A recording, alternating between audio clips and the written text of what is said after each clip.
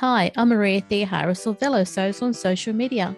You're listening to a very special Sewing Weekender podcast. Grab your project and a cuppa and relax with us. On Sew Organised Style podcast, I begin today by acknowledging the traditional custodians of the land on which we record this podcast and pay respects to the elders past and present. Welcome to everyone who's at the 2022 Online Sewing Weekender. The Fold Line and Charlotte Emma Patterns ran 4 of these sellout annual events at Cambridge. Today is the 3rd year the Sewing Weekender is online. 10% of this year's proceeds will be donated to the following charities: Missing People and the British Red Cross Crisis Appeals, who provide supporting work in the Ukraine, Afghanistan, Syria and Yemen. Today we've got Wes, who has been to the in-person event as well as the online event. So thank you so much for being on this special podcast for the Sewing Weekender. Thank you, Maria, for having me. You're most welcome.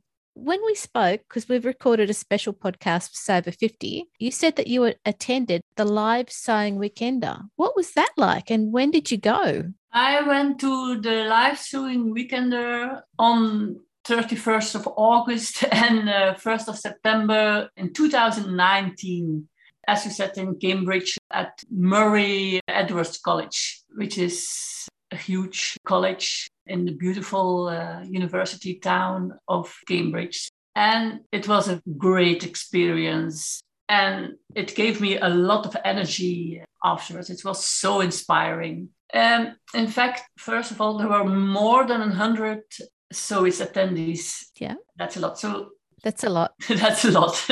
You can't speak with everybody, of course, or with everyone. So we were divided in 2 large rooms, and there were 2 rows of tables with all the sewing machines on.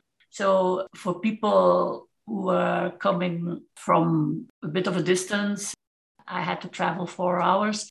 And there were sewing machines already there, but a lot of people brought their own sewing machine with them. You were able to sew, and that's really nice that you are sewing. On the right and on the left side, people are sewing too, and so you can chat about the sewing. When you have a bump or when you're stuck, you can ask advice or help. That's very, very nice. Yeah. And so there was a lot of sewing, but also a lot of chatting, of course. Good.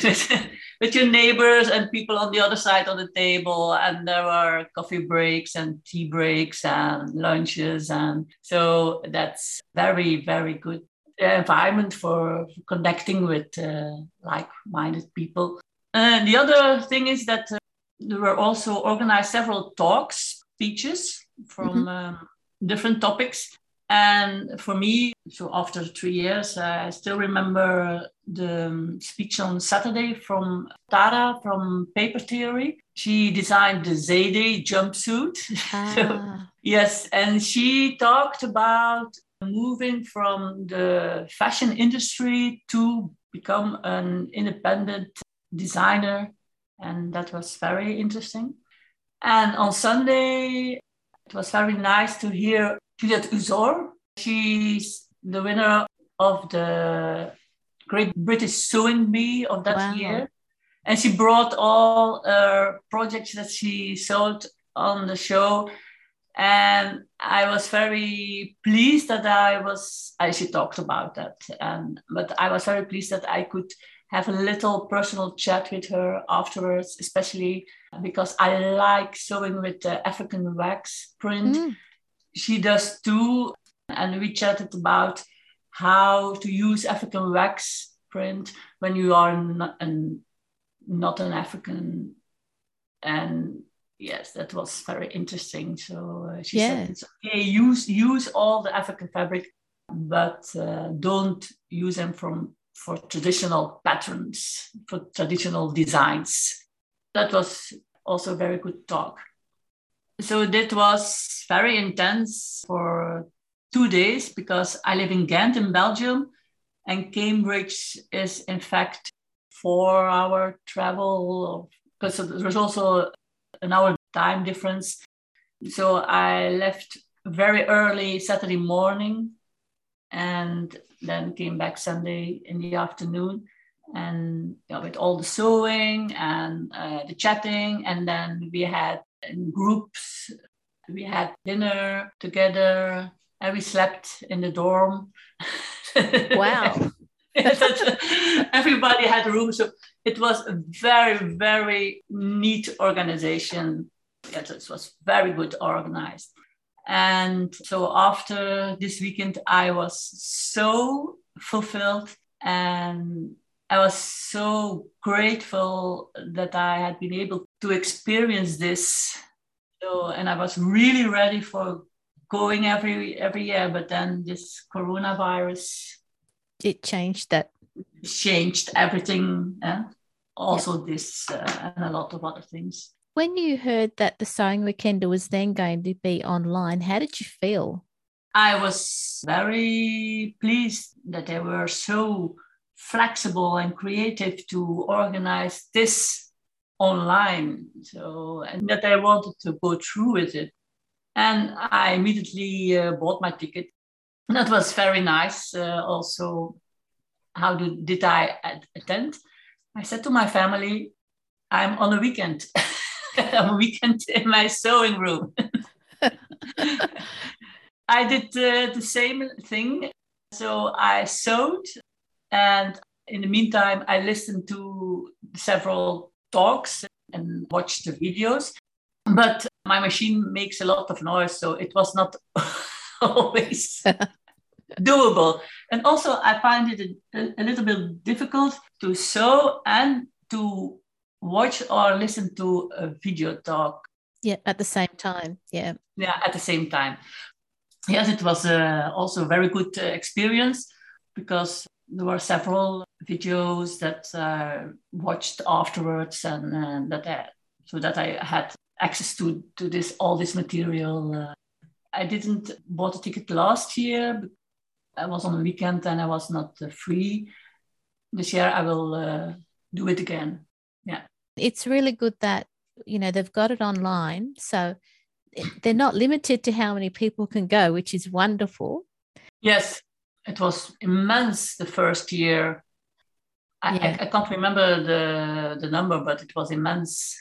Last year, they sold 1,627 tickets, and people from over 30 countries attended. Wow. So that's a lot. And they raised £1,800 for the 3 charities. So that was the Black Curriculum, Refuge, and Find Cell Work.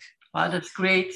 Yeah. So I think that's really, like I said, that Charlotte, Kate, and Rachel, they were so creative to make this event an online event and donate the fee to a charity. That is wonderful, wonderful.